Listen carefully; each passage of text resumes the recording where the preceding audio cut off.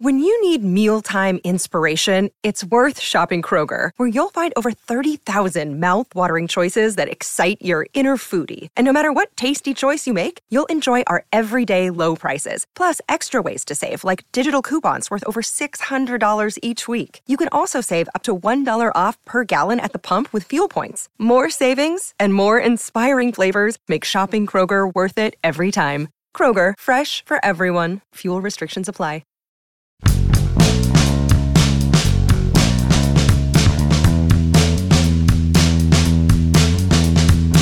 Poked my head into the office of a rather high-ranking team executive the other day in Bradenton and broached the subject of having too many elite catching prospects. This was fun. Good morning to you. Good Thursday morning.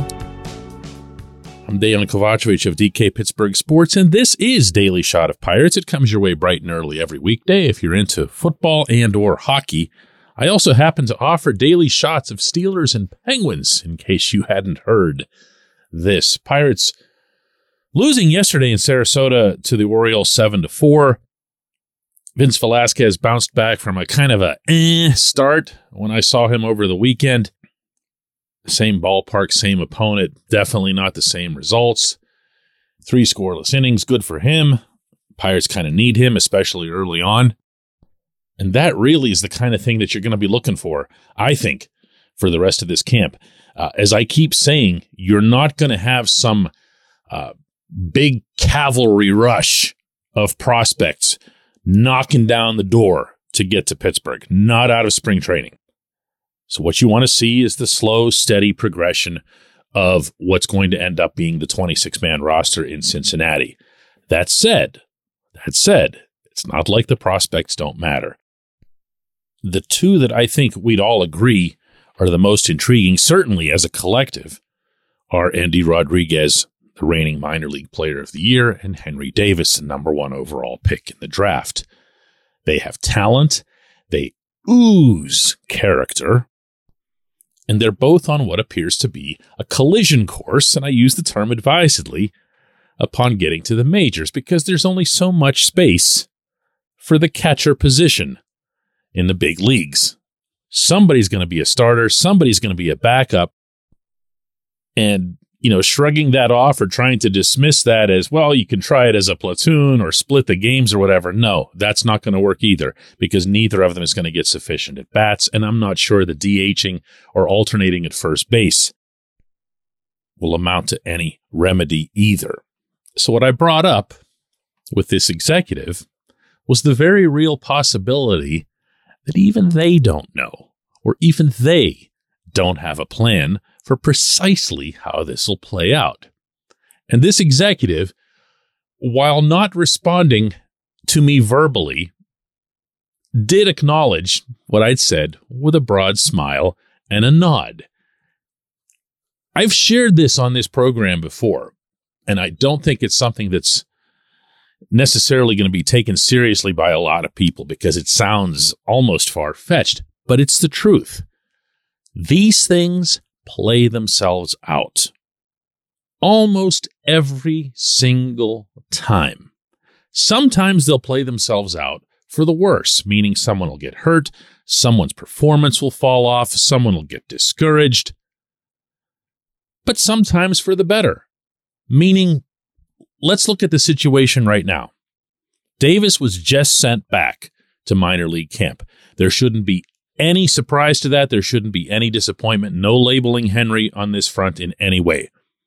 Remember, it was Derek Shelton who said as far back as the winter meetings in San Diego this past December that neither Rodriguez nor Davis was going to make the team out of spring training. That's going to hold true. However, Henry was set out and Endy wasn't. In fact, Endy had a single yesterday in Sarasota in a DH/PH, other way around, PH/DH role, continuing what's been a very nice Grapefruit League season for him. This is what he does. He hits the ball. He loves the game. He's full of life. And he's not about to complain in one direction or the other as to whether or not he's a catcher. He showed up with a whole bunch of different types of gear to Bradenton. And I'm here to tell you, based on not anything that's internal, but based on something that an American League scout told me last September in Milwaukee, he feels that Endy can play pretty much wherever it is that you'd put him on the diamond, but that he needs to stay put. In other words, Endy is such a passionate player, according to this scout, that he didn't really settle into his best offense until the Pirates left him alone behind the plate. Does that mean, again, that he has to be a catcher? No, I've had this conversation with Endy. He'll play wherever. He wants to be in the majors. But he wants to stay at one spot. He doesn't want to be somebody who's bouncing all over the place. And that's not a demand. That's not anything controversial or outrageous or whatever. He's just sharing what it is that he'd want. Doesn't mean he's going to get it, and doesn't mean that he's going to balk at not getting it.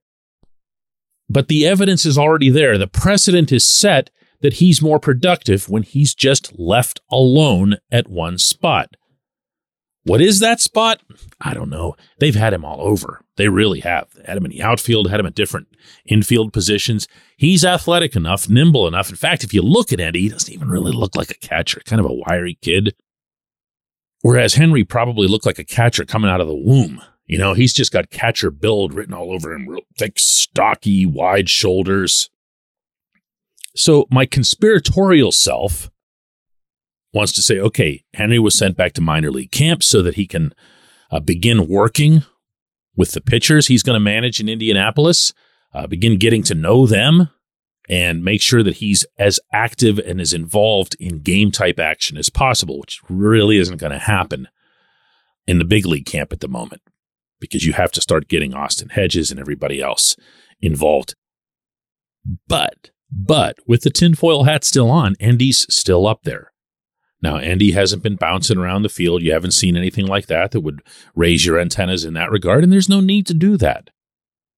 But he's still up there, and even if that's just for an additional day or two, that sends a signal. One guy leaves camp, the other one notices it. Believe me, they both notice it. That maybe he's a little bit ahead because he stayed healthy through all of last season, unlike Henry. He's really, really, really on a big productive developmental role, unlike Henry, and that's okay. That's okay. That's the way you throw a little bit of a bone to a guy who's performed the way you want. This will sort itself out. You are not going to have any setting in which both arrive in Pittsburgh, both are standing there with their catcher's mitts, and they're ready to have like some cage brawl to figure out who it's going to be. You'll see when we come back at J1Q. This portion of Daily Shot of Pirates is brought to you by our friends at North Shore Tavern. That's directly across Federal Street from PNC Park. It's home of Steak on a Stone, an eating experience, underscoring the word experience. The steak is brought to you partially cooked on an 800-degree stone, and you do the rest. It's a ton of fun, it's a great meal, and it's a baseball atmosphere like no other in Pittsburgh. North Shore Tavern, right across Federal Street from PNC Park.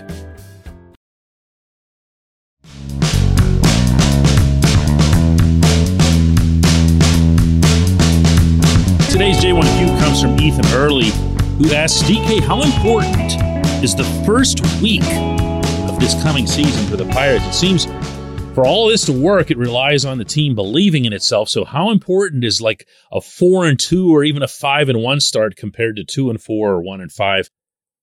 It's going to be tough, Ethan. It sounds like you've looked at that schedule. I don't get the sense from any great portion of this fan base that they have. There's a rough run right at the start. Now, not at the very start. You're facing the Reds, 3 games in Cincinnati. Of course, that's the season opening setup out there. A Thursday, then the obligatory day off, then a Saturday and Sunday. After that, it's 3 games in Boston. Now, the challenge there is obviously you start off with 6 on the road. The Red Sox, while they've been down in the AL East, aren't exactly down in the bigger scope. They're still going to have some significant talent there. And then after that, at home, it's 3 against the White Sox, 3 against the Astros. Bear with me here. Then on the road for 4 in St. Louis. You know how those are going to go. Followed by 3 in Denver. The Reds again, then the Dodgers, then the Nationals, then the Rays, then the Blue Jays.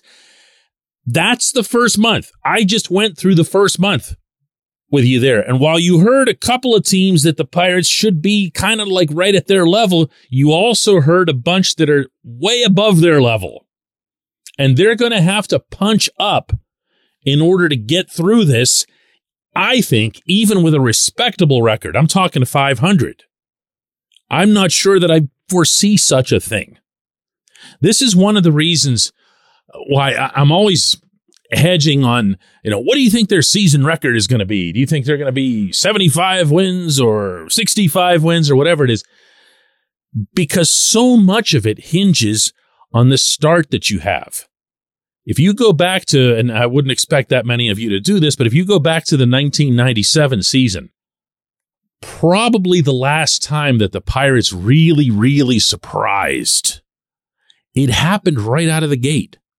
There were a couple of promising wins out on the West Coast. The Pirates came home. Everyone was kind of like, hey, we're not going to be a disaster. This was the $9 million team, by the way, the freak show, as Greg Brown called it. And things just kind of snowballed from there. Not excessively so, but there was confidence. There was a, hey, we belong. We can compete with anybody. Look, because we beat these guys or we beat those guys. And everything got a little bit more solid and a little less gosh wow as it went along. If that were to happen for this team through that opening month, A, I'd be surprised, but B, it would really matter. I believe this. Is if they can get through a month like that, think about some of the W's they would have had to acquire along the way. They probably would have had to pick up a couple of nice wins in Busch Stadium, for example, where they never win. They'd have had to beaten, real live frontrunners like the Dodgers, like the Astros, like the Rays, like the Blue Jays. And somewhere within that, individual performances would have solidified the feeling that those players have, meaning within themselves. And that's when things start getting really good. Now, don't make me spell out for you what the opposite scenario would look like. I appreciate the question. I appreciate everyone listening to Daily Shot of Pirates. Let's do another one of these tomorrow.